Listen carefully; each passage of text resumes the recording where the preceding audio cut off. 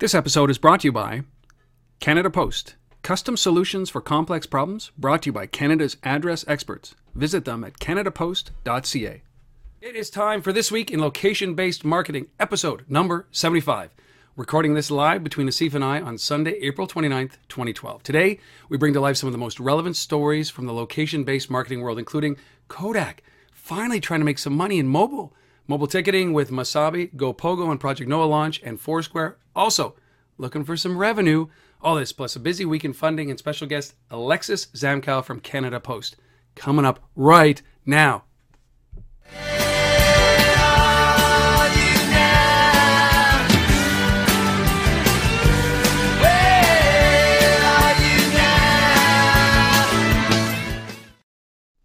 Hello, everybody. My name is Rob Woodbridge from Untether.tv, and with me, as always, from Toronto, Ontario, Canada, take it away. Asif Khan from the Location-Based Marketing Association. Asif, what a week it was. What a week it was. People are talking about revenue finally, aren't they? Yeah, it's good to see. It's good to see some old giants reemerge and trying to make something of themselves in mobile with Kodak. We're about to talk about them, and a little bit later we'll be talking about Foursquare and hopefully some revenue models emerging around that. So we got a big show. We definitely got a big show because we've got not only that, we've got our sponsor Canada Post coming on with Alexis, who's going to come and you got a chance to sit down and talk with Alexis, and just so much news going on. But let's start with anything going on with the LBMA. What are you guys doing? There's quite a bit going on. I mean, we're busy gearing up for our next round of events, and so we're involved with a bunch of conferences. We've got more chapter events coming. So excited because we're about to launch in first week of June 7th. We're launching a new chapter in Montreal. So expanding our Canadian footprint a little bit, another event in Toronto at the end of the month of June as well. So plenty going on, and then lots of conferences in between. So involved with the European Location Business Summit, involved with all sorts of mobile retail commerce types of things. So I mean, it's a busy season right now. We're in the sort of the heart of conference season. So yeah, plenty to talk about. Well, I'm ecstatic. I can't wait. Montreal, we got to get an Ottawa chapter. There's got to be something like that. But piece by piece, I love what's going on. Well, and of course, we have the Untether Talks event. Well, that's true. We don't have our website will go live May 1st. It is untethertalks.com, and this is Asif is on the roster, front and center. This is if you've ever wondered what the future holds for mobile and the impact that mobile is going to have on our lives. The things like, finance and payments and marketing and location and retail and education and health.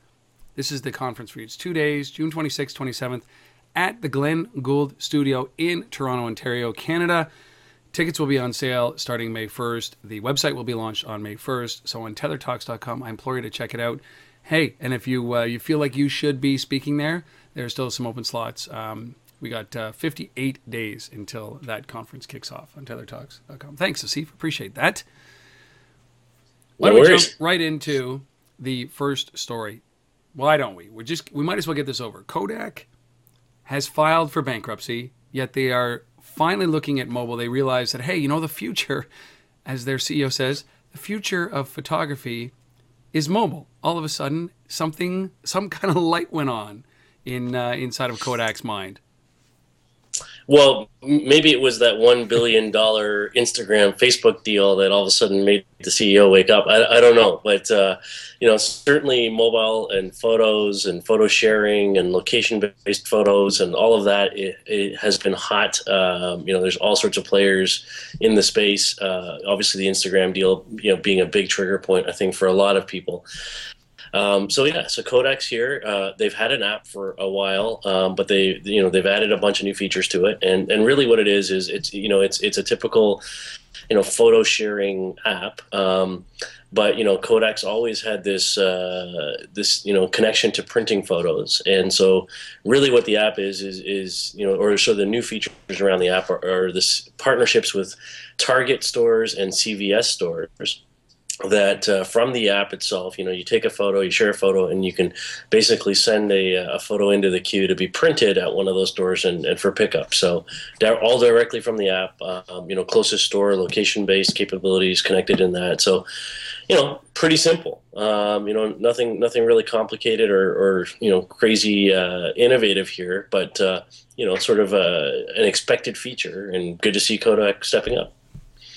Yeah, it is. I mean, Kodak just reported a couple of days ago a $366 million loss in Q1. So, I mean, at 20 cents a print, obviously this isn't the future of, because if this is the future of, they are going to remain insolvent. However, they also sold their photo sharing service to Shutterfly, I think it was, and like for 22 million bucks. And there's such a discrepancy between the $1 billion for Instagram and the $22 million for Kodak. It's a sad day. I mean, we've talked about it a lot.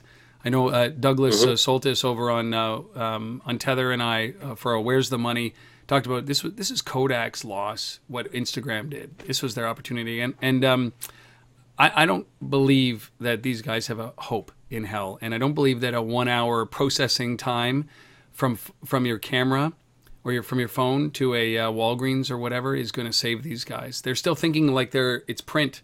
They're still thinking that way. It's insane. It's insane to me. Yeah.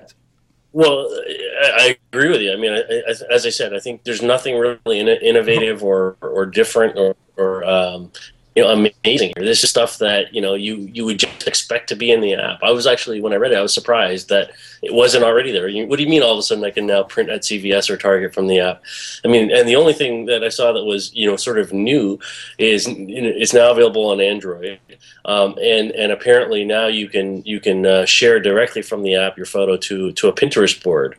Well, I mean, you can do that in any of the photo sharing apps. So I don't understand what they're expecting to the market's reaction to this to be, because it's like why weren't you there 6 months ago or a year ago, or I don't know. Anyways, too little, way too late. And that's exactly what I was going to say, is that these guys, when you start to think of something like Sincerely and their Postagram, and like those guys have been out for 2 years printing postcards. And what was that? I can't remember for the life of me. We featured it on on a previous episode where it was like the Kodak, the Instagram, the Polaroid, where you can send your photos to a digital camera or digital printer somewhere around the world, and they were looking at getting it funded. These are the things that Kodak should have been doing. But good night, Kodak. Irrelevant. You've just fallen off the face of the earth. You sold the one thing that might have value, and now you're going back to print. I say.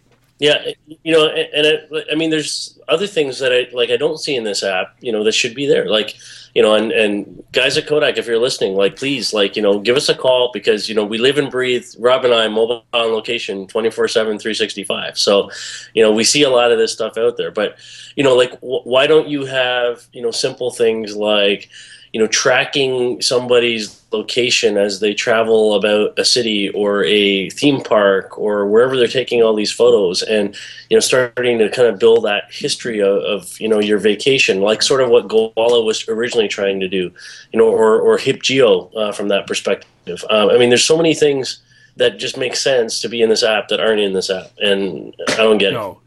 I'm lost with this. So good riddance. Another massive company succumbing to the wave, the seventh wave called mobile. And good night, Kodak. Just like if this was just put a bullet in it. So Kodak launches a new photo sharing and printing service, and I think I'm giving it a way thumbs down. Good night. Could be that I'm a little sick, that I'm a little cynical, but. I don't see it. So let's move on to the second story. The second story, this is pretty cool. I think it's the evolution of tickets, but the MBTA partnering with Masabi on mobile transit tickets. Say goodbye to printed tickets. Yay. And this is when Kodak is going to decide to get into printed tickets. But go with the MBTA story. Yeah, so MBTA, that's the Massachusetts Bay Transportation Authority. And effectively what this is the very first it's a U.S. first smartphone rail ticketing system that will be launching this fall. So they serve 1.3 million people a day. on their rail system. Masabi, who they partner with, is a UK London-based company in mobile ticketing, and basically what this is you're on the train system. You've got that sort of pass, or you bought a day pass or whatever it is, and you got the guys coming around and checking everybody's pass to make sure that you've got a ticket to be on that train. Well, instead of that, now basically, the ticket is your smartphone. And so, interesting little technology here. So what they've done is that instead of lining up at vending machines and buying all these tickets, you simply show your smartphone, and it's got an animated watermark with a background color to that watermark that changes every day. So it's so that they have this validation going on. It's not the same watermark all the time. Or the same background color on the watermark every time. So on Monday it might be this, or they might change it up randomly. So that's your validation for proof of purchase, or the rights to be on there. And then to back that up, there's also a barcode that can be scanned. If they really want to sort of validate it or have closer inspection than just a visual look at it. So, pretty simple, but pretty cool, right? I mean, paper's gone. Don't need to line up and buy tickets from machines anymore. iPhone, Android, and BlackBerry. So, hey, I like it. I mean, I do too. It's a natural evolution. And again, we talk about this quite a bit. And, I don't think we have to go into this in great detail. I think it's great. But when you add that layer location, you're eliminating a lot of the fraudulent stuff that goes on. And I love the way that they're doing with different backgrounds. I mean, it's just innovative thinking around a problem that we all have. Challenge now is you can't forget your smartphone. You cannot forget your phone, or else. But most people forget their wallet ahead of forgetting their phone anyway. So that's pretty cool. The MBTA partners with Masabi on mobile transit ticket system, and this is the first in the U.S., right? Yes. I love it. And I love this because it's the European influence here. This has been going on in Europe for quite some time. Just like Wi-Fi on trains and transit public transportation came over to the U.S. and Canada after it really took off on the bullet trains in Europe. So I like this kind of stuff. And we all know that this is just the beginning. We're going to, at some point, have the option to pay cash or not, tickets or not. But we're also going to have the option to just leave your money at home. And I think that that's very cool. Yeah, and I just think, I love this kind of thing because I think the transportation industry in general, I think, is just ripe for mobile and location-based services. We talked about actually another UK thing a while ago, a company called TransPennine Express, if you remember that conversation, Rob, and what they were doing with, connectivity on the trains and providing sort of real-time location directions and traffic updates and all kinds of things to travelers, so that when you got off, you knew where you're going, maps of the stations, all that kind of stuff. So pretty cool. Yeah, I'm a big fan of this. I love when I start to see this kind of stuff, and we haven't even talked about, and we're going to start to talk about this. I think in the next year we're going to start talking about that marketing layer around these ticketing and the opportunities for auxiliary and alternative sources of revenue for these transportation like TransPennine. So, I mean, like I'm not to give these guys too many ideas, but take something like this where you're on a train now. We know you're there. And potentially we know your destination where you're about to get off. And what if you could, send through your mobile device an order for Dunkin' Donuts, and when you got off the train, there was one in the station, and it was ready for you to pick up. Or what if you were Kodak and you could take a picture and have it picked up at a Walgreens with 1 hour printing? There you go. Oh man, Kodak. So MBTA, we love this. We love this. And this is the kind of stuff that's innovative. We love this. And then not this story, but the one after that with Project Noah. We love this kind of innovative technology. So good on them. But before we get to Project Noah, we're going to talk about the launch of GoPoGo. I have a video. So I'm going to play this video. It's about a minute long. There is talking on it, so don't stress about it. We're going to go to it right now, and then we're going to come back and talk about it. Here we go.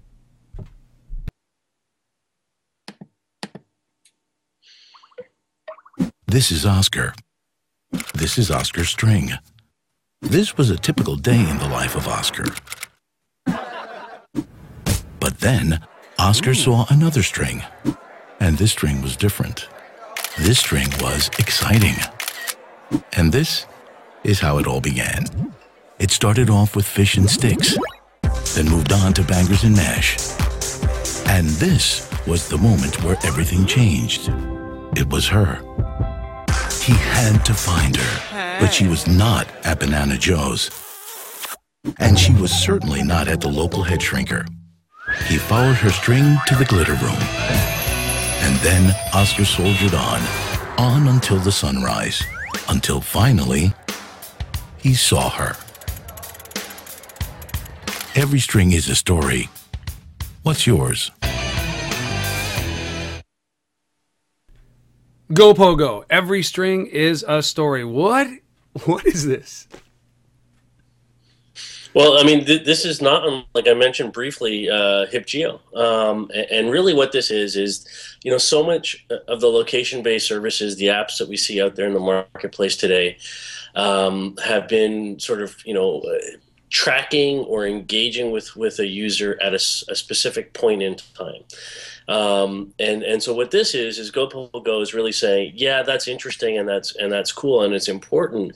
But what's equally important in their world is, you know, how those points in time are connected in what they're calling a string, you know, throughout the course of a day. So, you know, it's more like looking at, you know, your life, you know, on a daily basis and all the connections of all the different locations that you touch.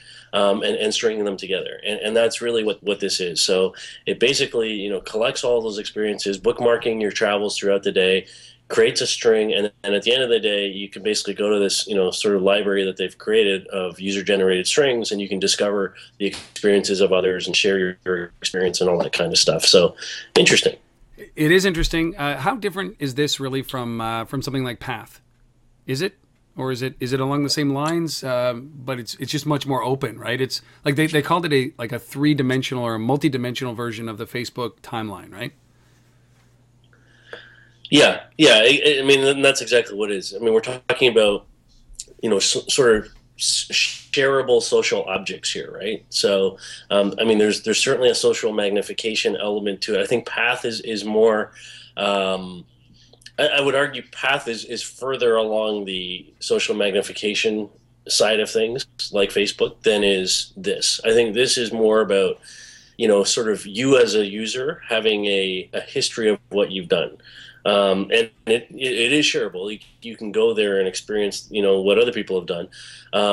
But, you know, the key question that they're trying to address, I believe, is, you know, as a user of Foursquare, for example, you know, I go, I check in, I do my things and whatever. But when I go and then ask the question, well, you know, where was I on July the 6th last year? And what did I do that day? Well, I can go look up that string in this context and find out, right?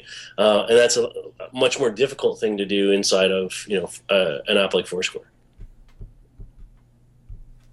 Yeah, I guess, you know, I just have I like these, but, you know, there's so many that are similar that we talk about here that I just wonder how this all fits in and where these all works and how I can incorporate these into my day. That's all. I mean, sometimes it's a challenge, right? I think that's the key. It is a challenge. Well, so GoPogo, I think that's at gopogo.com. Go and take a look at it. They launched. You know, there's a caveat that their UI is terrible. You don't really get a good sense of what it does on the website. They don't have an iPhone app out yet. So a lot of it is limiting. But they did launch, and I really think that they need an iPhone app. $1 million. What's that? And they raised $3 million. Yeah. Yeah. God, there's so much money going around. Who wants to invest in us? Come on. We're good people. I need some new threads. All right. Our fourth story. We both like this story. Yeah. Project Noah. The launch of Project Noah. Now, this is a little bit of a longer video. I'm going to play it through until I get bored with it. But I'm a big fan of this, and I know you are as well. And we're just going to let this run through, and we'll see what it is at the end of this, and we'll each get our opinion. But Project Noah, very cool. And remember, like Noah's Ark, right? Anyways, here's Project Noah.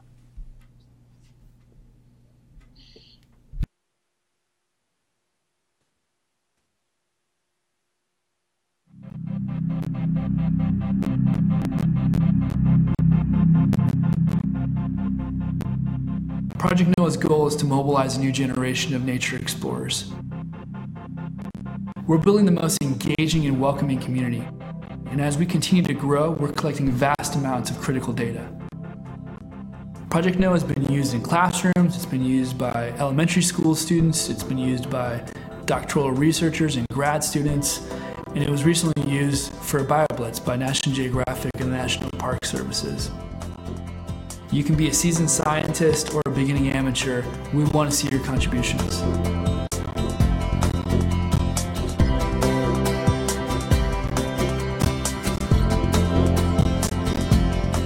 BioBlitz is a great event. It's a 24-hour inventory of species. This year we used Project Noah as a way to really get data back from field stations in a more timely manner, but also as a way of sort of advertising what we're doing with BioBlitz to the whole world. It's just easy to use. It doesn't take someone very long to launch it and figure out how to submit a spotting. It's just very cool to know that a scientist is getting the information that you're putting up. Through wireless smartphones and applications like Project Noah, it's really a way to build this electronic community, get people out and engaged, and having a personal stake in preservation and education and the like. I think that projects like NOAA, if the software can start reaching a lot of people and people can start collecting data and becoming one of 1,000 or 10,000 or 1,000,000 activists out there for nature, it could be a very powerful thing. And so I think technology like this, tools like Project NOAA, these wireless devices and platforms, kind of reunite the act of doing and the process of knowing and of learning. And that's powerful, really powerful.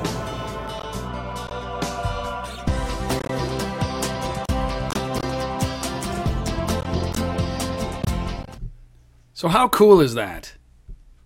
Right? Like, yeah, it's awesome. I mean, I as you said, I think we're both really, sort of enamored with this one. I think this is innovation coming to the surface in terms of actually, using location and mobile services in a constructive way. Getting people out there, sort of citizen engagement, so to speak, but connecting it to sort of real world application and usefulness. So Project NOAA in this case stands for Networked Organisms and Habitats. You probably figured that out from the video. But this is cool. This is iOS and Android app. You and I both, Rob, have children, and when I first pulled this story out this week, I was thinking, amazing. Like it's always a challenge in today's world to keep them occupied, and yet because their minds are just constantly wandering and creative, and yet they're they're growing up with mobile and tablets, and so to me this is sort of the perfect mix of something that's fun and useful and can get them really involved in science and other things really easily. So I love it, and so as I said, iPhone and Android take photos, which they call spottings. You add observations, tag your location. And if you don't know what you found, it connects to this whole Project NOAA community of experts that can help you identify what it is you've got. So simple yet cool.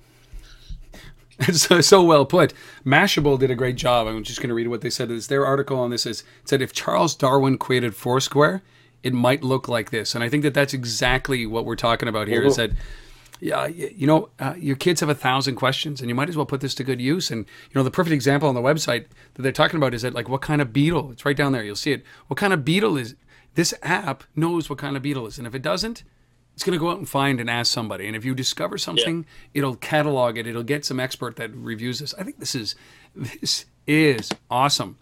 I have a good friend who wanted to create something like this, and I think that this is incredible, and I would implore you to go and take a look at this if you have kids. Project NOAA, NOAH.org, projectnoah.org, and this is crowdsourcing meets the world. This is like SETI, but for vegetation and wildlife, and I love this stuff. This is what mobile's about. Yeah, it's amazing, and it's actually working. I was reading it might have been in the Mashable article as well, and like apparently, stuff's already been discovered through this system. There was some sort of a. Let me see if I can pull it up quickly here.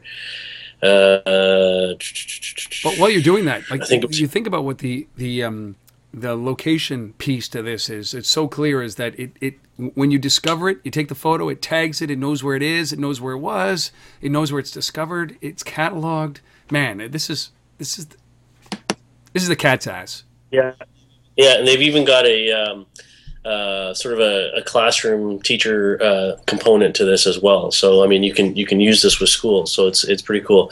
Here we go. Some noteworthy discoveries have already been made through Project Noah, such as the first known photograph of the impatiens plant, spotted by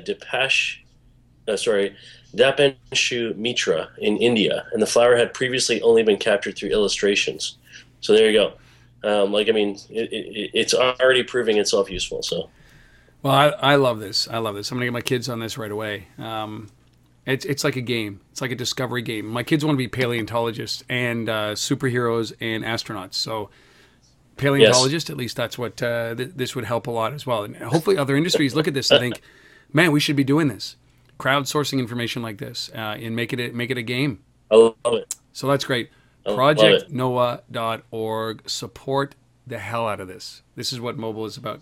They should be getting $3 million in funding. Not GoPogo. Give some money to Project Noah. Yeah. All right, our last story here. We're going to cruise through it. Foursquare. Let's talk about this. Foursquare trying to figure out how to make some money here with what is this, paid search ads. And they're talking about, nobody's confirmed this, nobody's denied this, but on a good source of a good source of a friend of a good friend of a pal who knows about this stuff, who will remain unnamed and anonymous, said that this is going to launch in June. What is this thing? Mm-hmm. Yeah, I think it's pretty much guaranteed this thing's launching in June. I've also personally talked to people, brands, who are in discussions to use this platform. So I think it's on good authority that it's happening. So really, what this is that when you use the Explore tab in Foursquare today to find stuff around you, and it surfaces up restaurants or activities by category, that same sort of algorithm that they're using in there, they're going to employ to do paid search ads within Foursquare itself now. So what does that mean? That means if you've got a special that you want to promote, and you're a Thai restaurant, then you'll have this ability to kind of have your special raise above the fold, so to speak, within the app and get sort of more visibility and priority, to create exposure around it. So not unlike a sponsored tweet or things like that. Very, very similar that way. So apparently they've been out talking to a lot of the brands that they've worked with in the past. Walgreens, Pepsi, Dunkin' Donuts, Radio Shack, they've done tons with. So guys like that, I expect they're going to be on this platform pretty quickly. Yeah, I mean I love this thing, and you start to see the strategy coming together for Foursquare around this. Whether or not anybody, I like the sponsored piece. Like they worked with Amex that ties in a check-in right with the Amex card. I love that, and I think that there's a lot of money that these guys can make with Foursquare can make in that realm. But I like the idea of bringing this down as a lowest common denominator, self-serve. We can get in there. We can buy ads. The whole Google AdWord auction model I think would fit very well here. Yes. And even this kind of looks the way that Twitter is monetizing as well with their supported or paid Twitter posts, the ones that stick at the top. There's a whole bunch of options here. As long as they don't clutter it up, as long as they don't make a mess out of this, as long as they don't. It's about UX, right? I mean, it has to look good in the design, but functionally, I think this makes sense for them, and I think they're going to make some money. So there you go. Foursquare. $75,000 for custom badges. Yeah, it's kind of done. Yeah, I think I'm with you on that. That didn't work for one other company. It's not going to work for these guys. I do have a question though. Remember we talked about it? I think maybe it was 6 or 7 months ago, and we said, listen, if Foursquare doesn't hit 20 million by the end of 2011, do you think that they've lost momentum? And so they hit 20 million recently, like in the last couple of weeks. Yep. So they're 6 months. We're not. We're 4 months into the year. So their trajectory has slowed considerably. Well, Instagram's has obviously accelerated to a mass. And I think that there's speculation that Foursquare is not going to last as a standalone company. That's my speculation. I think that a company like Facebook, which this kind of pits them right against Facebook, I think Facebook is in the same space or trying to get in this space. Do we think that this is going to happen, that Foursquare is going to find that right business model to avoid being acquired? Or, some $50 or $70 million into Foursquare, the venture capitalist is going to look at this and say, look, we got to get out. Now's the time to do it. Look what Instagram got, even if it's $300 or $400 million in cash and the rest in stock. Do we start to see this happening where Foursquare is not going to be able to survive on its own, even by doing this? Do you think that this is the year that Foursquare just disappears, that it gets absorbed? Yeah, I'm kind of in that camp. I think that they're going to continue to grow, but the pace has certainly slowed. Realistically, I think they'll hit 25 million or so by the end of the year, but they'll start to generate some revenues through this kind of an ad model like we're talking about here. But I think it's really just let's create some real revenue. Let's start to put some cash on the balance sheet. 25 million users, nothing to sneeze at, but it's really, sort of lining up nicely to be taken out and merged with something else. And I'm definitely in that camp. So, all right. Well, you heard that here. We're April 29th. We've been calling this for a while, but Foursquare. Well, Foursquare, at least they're looking at making revenue, and I think that that's good. They're testing the waters, and I think that that's really good news. And look, we had Kodak trying to make some money in this. We had Mobile Transit trying to make some money on this. We had Project Noah not trying to make some money on this, but certainly some social good. And now we have Foursquare trying to make some money on this. And then we have, obviously, GoPogo, which is the jury's out. But guys like me who can't remember where they were yesterday, GoPogo might be the perfect thing. Those are the 5 stories that we brought, that Asif brought to you. If you like them, dislike them, think that we missed a few, reach out. Untether@gmail.com or Asif at the LBMA. And of course, if you have any comments or suggestions or critiques go to Asif. Comments and compliments come to me. I'll make sure he gets them, I'm sure. Those are the 5 stories. Let's talk about our special guest, Alexis Zamkow. You got to sit with her this week. Talk about Alexis. Yeah, Alexis is a super smart, brilliant mind around location data, location intelligence. So Alexis is the general manager of data and targeting solutions at Canada Post Digital Delivery Network. Had a chance to sit down with her, and I'll let her tell it in her own words in terms of what they do and why we should be paying attention to it. Because I do think there's a lot of value there. I think every postal service, for that matter, has a lot of great data and a lot of history and a lot of knowledge on how you unlock, the value of how that can be layered into apps and location services and geofencing and everything else that comes with that. And Canada Post is one of those that has great solutions in this market. So here it is from Alexis. Well, it's time for our guest on This Week in Location-Based Marketing, and today it's my pleasure to have Alexis Zamkow, General Manager for Data and Targeting Solutions at Canada Post Digital Delivery Network. Alexis, welcome to This Week in Location-Based Marketing. Thanks, Asif. Thanks for having me. It's very exciting to be here and talking about location intelligence. Location has been a very important part of the Canada Post heritage. Our position as connecting businesses and consumers in Canada, it's a legacy and it continues today. But what's important is there's some big changes going on as it relates to how we're leveraging location intelligence to help marketers and businesses be more effective. We've always used our location to help drive our mail business, but we recognize that location can do so much more. Marketers today need location to be able to aggregate their data, to clean their data, to effectively build big data solutions. And consumers are more and more demanding that the information that they get is location relevant. They want content that's close to them. They want locations they can easily get to and navigate. And it doesn't make a difference if it's in the mail or if it's mobile or online. Everything seems to be centering around the importance of location. So Canada Post is committed to being a big player in this space. And I'm going to share a little bit about some of the things that we're doing and some of the things we're seeing in the marketplace with you. So as I mentioned, location's always been a fundamental component of our databases, but we also know that there's a lot of underlying information that we have that could be really valuable to consumers of our data. We have information about addresses, and we have information about movers. Movers account for over 800,000 households in Canada every year. And for them, they're going through one of the biggest location transitions of their lives. That information is critical for marketers because, frankly, those 800,000 customers could represent your best customers that are moving and it could be at risk, or they could be great new prospects. We know that when customers move, over 71% of them say, I'm willing to make a change with the providers that I have today. So the fact that they've moved location means something really important to marketers. So having a handle on that information is critical, and Canada Post is uniquely positioned to give access to that information to marketers. In addition, we know that location is important when you're putting a message in the marketplace. Research shows that you'll only go so far for a 10% discount. But if you offer varying discounts based on where that consumer is in relation to your location, you could get a better return on investment. Being sensitive to your trade area is critical. We do a lot of work with retailers and financial institutions about defining their trade areas.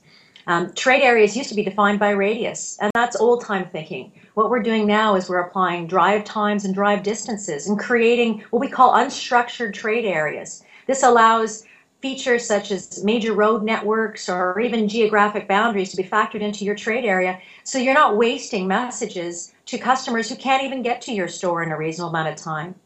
So location is weaving its way into our targeting and how we're doing our location intelligence for GIS solutions for a lot of our unaddressed and addressed customers. We also know that location is a fundamental building block for a lot of overlay data. So when I talk to customers and they say, you know, census is critical to me, or I use lifestyle clusters, all that information is always appended at the location. So if you don't have the right location against your customer or prospect, you're not going to be able to append data. So working with some of the biggest names of data in Canada, we work with Environics, we work with DMTI, Stats Canada, we also work with Gen5. We're bringing together assets across a wide spectrum of companies, appending it to our data, and then giving customers a way to get access to that.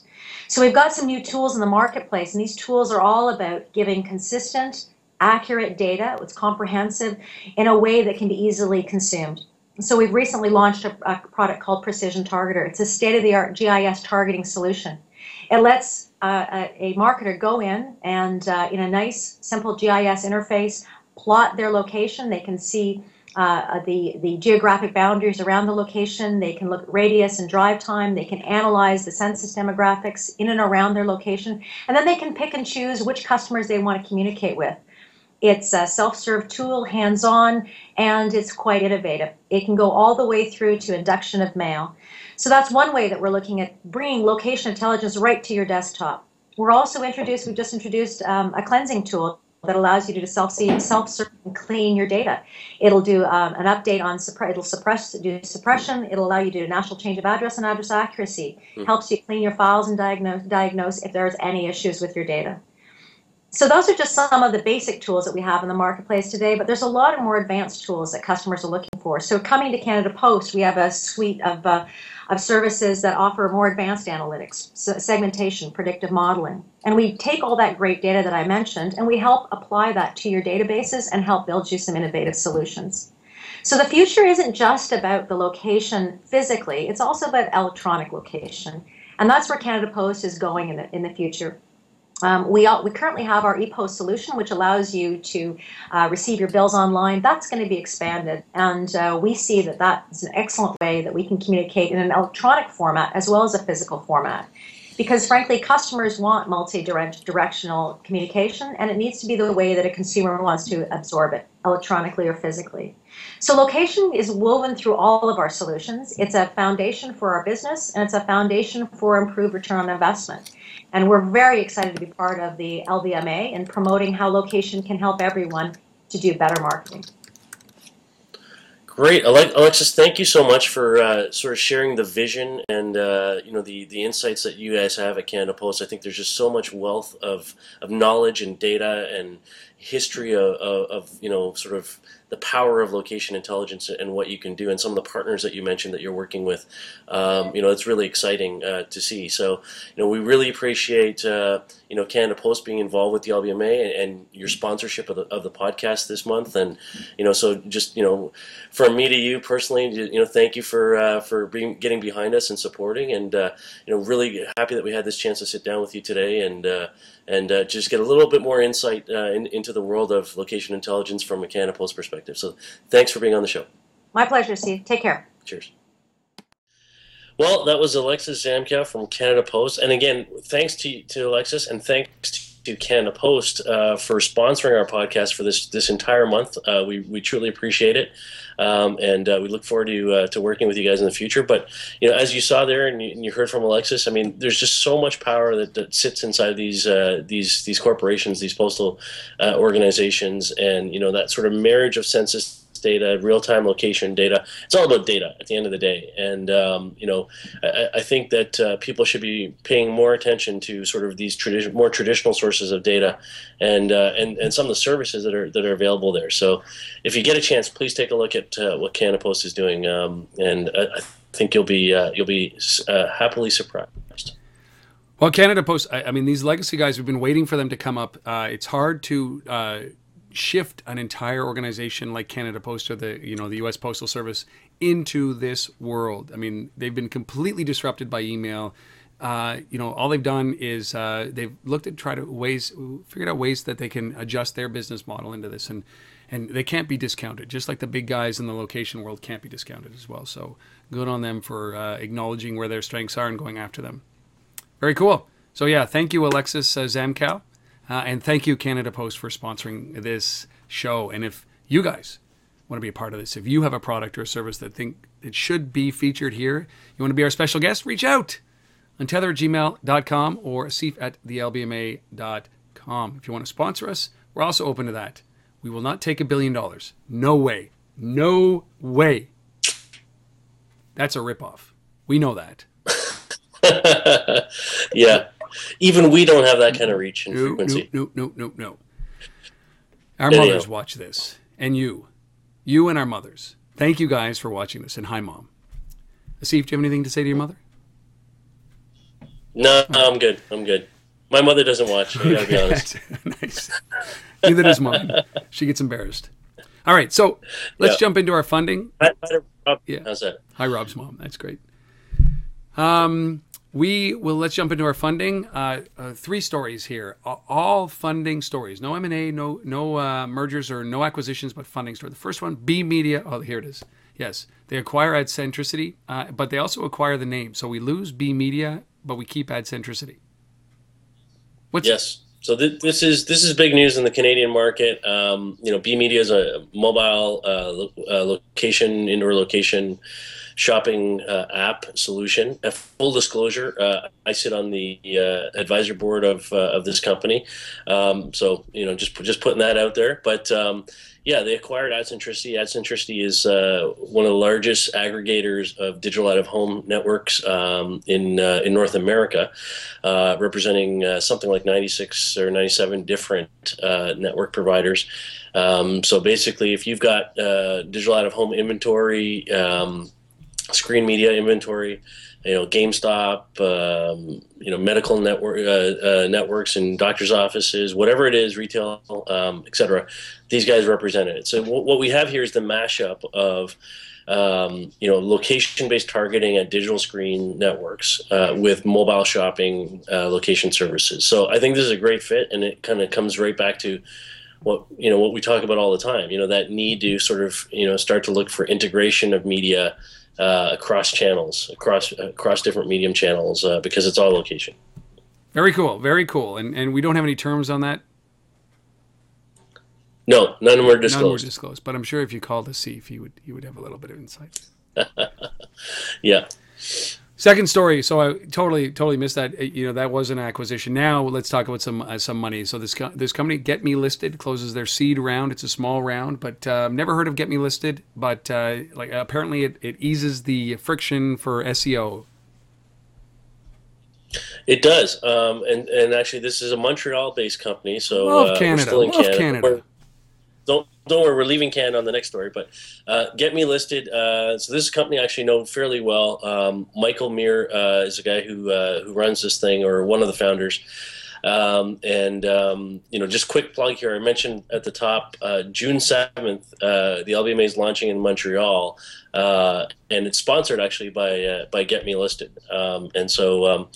Great connection there. So these guys got some money from Real Ventures, Mark McLeod and company over there, one of the bigger VCs in the Montreal market. Yeah, and they're a local search, geo-targeting, sort of local listing type of organization. And there's a lot of players in this space, and there's a lot of challenges in this space. When we look at, local data, place-based data, accuracy around that data. I can get into hours of conversation around this stuff, but Get Me Listed is one of the companies that's really working on this. So congrats on raising some money. Look forward to seeing these guys on June 7th in Montreal. And if you're in Montreal and you're watching this, mark that date. We hope to see you.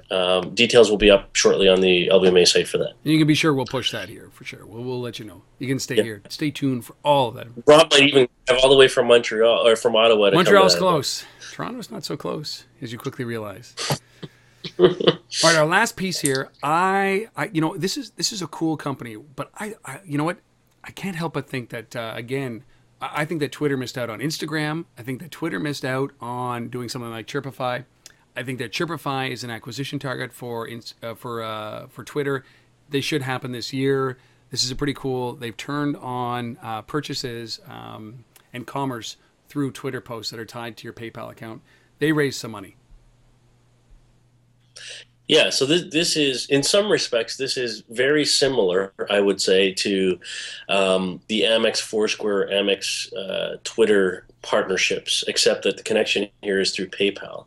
They've raised $1.3 million, and from some guys' pedigree. So this is Andy Liu from Buddy TV and Ryan Holmes, who I know fairly well. Ryan is one of the founders of Hootsuite, so obviously understands Twitter and analytics on top of Twitter. So he's hedging his bets here and going into Twitter payments. So and a guy named Rudy Gadre, who's ex Facebook. So they got some good guys behind this. Yeah, and so it's not a Canadian company, but Hootsuite, Vancouver-based, right? There you go. So, yeah. Getting into this, and this is one of those things that I think that the seamless or frictionless transactions and commerce is exactly what I want. And the perfect example of this is music, where you can influence your followers on Twitter if they're actually engaged to say, listen, hey, buy my new single now. All you have to do is @ me with a buy, and it's tied into your PayPal account. You've bought that product. That's when you start to get that easy, right? It just comes down to it's the iTunes method where your credit card is behind the scenes. You can spend a whole lot of money in the app stores or in iTunes simply because of the way that they've made this frictionless commerce. And I think that this is that piece. But I can't see Twitter not picking these guys up or doing the same thing. And Twitter's just looking at these guys going like, what did we miss? Yeah. So Chirpify, I like these guys a lot. I love the frictionless piece of commerce, and I love the fact that this could play into mobile, right? It could be that bridge that we're waiting for in the mobile payment space. Screw NFC when I can just @ somebody and pay it this way with a like a provider like PayPal or whomever, Square behind this. I think it's great. No, it makes sense, and they've already tested this. So at South by Southwest, they were using it. So it's not like it's just coming out. They've been trialing it with bands and artists. They ran a thing called Tweet a Beer service where you could buy your friends a beer at South by Southwest simply by sending a Twitter message. Love it. Love it. Chirpify, $1.3 million. So that's it. One acquisition, 2 raises, small raises. These are good. This is smart raises. If we missed anything, reach out, untethered@gmail.com or Steve@the-LBMA. Our last piece, we'll make this quick, a resource of the week. What is this thing? Mobile Life Study. This is pretty cool. This is awesome. Obviously, I look at a lot of studies out there. And when I came across this one this week, this is from TNS Cantor Group. So just go to tnsglobal.com. I'm sure Rob will put the link up there. Mobile life study. What I love about it is that the thing is global. It's not just one market. They looked at all sorts of markets. They look at the population, smartphone penetration, feature phone penetration. You can break it down as to how many people are using location-based services now, how many people are interested in using them in the future, by market. It's amazing. It's amazing. Wi-Fi, who's using it, social networking, who's doing it. You can look at the types of apps by function. So recipe apps, entertainment apps, shopping apps. It's amazing. I love the farming apps. Interactive. 98% are not it's a fully interested. interactive site, so you just click on the things and you can start to segment the data, and I love it. It's really, really cool. So great job by these guys, and would love to, if you're listening, guys at Canada or TNS, give me a call or send an email this week. I'd love to get some of this data segmented and presented at some of our events. So anyhow, it's crazy. And what I love about it as well is, I got it up on the screen there, is that like when you pull up the US, it says the number of mobos. So the number of people in the US, 313 million. Number of mobiles, 278.9 million. And I just did Canada up there for a while just because we are in Canada. 34 million people in Canada, 24 million mobiles. We have a high concentration presentation. But the difference is both Canada and the US, 98% are not interested in knowing about farming apps. There you go. Who knew? Well, that's very cool. So yeah, tnsglobal.com. There is a link up here. If you're not there, just go to tnsglobal.com, and this is called Mobile Life, or you can just do a TNS Global and Mobile Life search in whatever search engine you choose. Great resource, and certainly shows the opportunity that this space has. That's it. 75 done. We're done. Episode 75. I'm going to start drinking hard alcohol now that I'm 75. 65, I went back to school and started smoking, hence the voice. 75, I'm going to start drinking hard alcohol. I think if I make it to 85, it's going to be some kind of hard drug. That's what we're going to be doing. Just pick it all up again. Well, enjoy it for me as well. So this has been episode number 75 of This Week in Location-Based Marketing. If we have said something that offended you or surprised you or interested you, please reach out. We would love some Twitter love, some Facebook love, any way that you can promote this, LinkedIn love. We would love you to push this out. If you enjoyed it, tell a few friends. If you love it so much, subscribe on iTunes, because that's where you can get it ahead of time, either in a video or a audio podcast version. If you love it so much, why don't you reach out and tell us? Or just arbitrarily reach out to somebody that we've mentioned in this podcast and say, hey, we heard about you on This Week in Location-Based Marketing. You guys should be on that show. Whatever it is, we really appreciate you guys listening and or watching wherever you are. It's been a blast doing number 75. We will be back. Yeah, Thanks, no problem. Rob. We'll be back next week for episode number 76. And in the interim, if you have a story, reach out, please. We'd love to hear from you. Until then, Asif and everybody listening or watching, see you next week. All right. Bye, guys.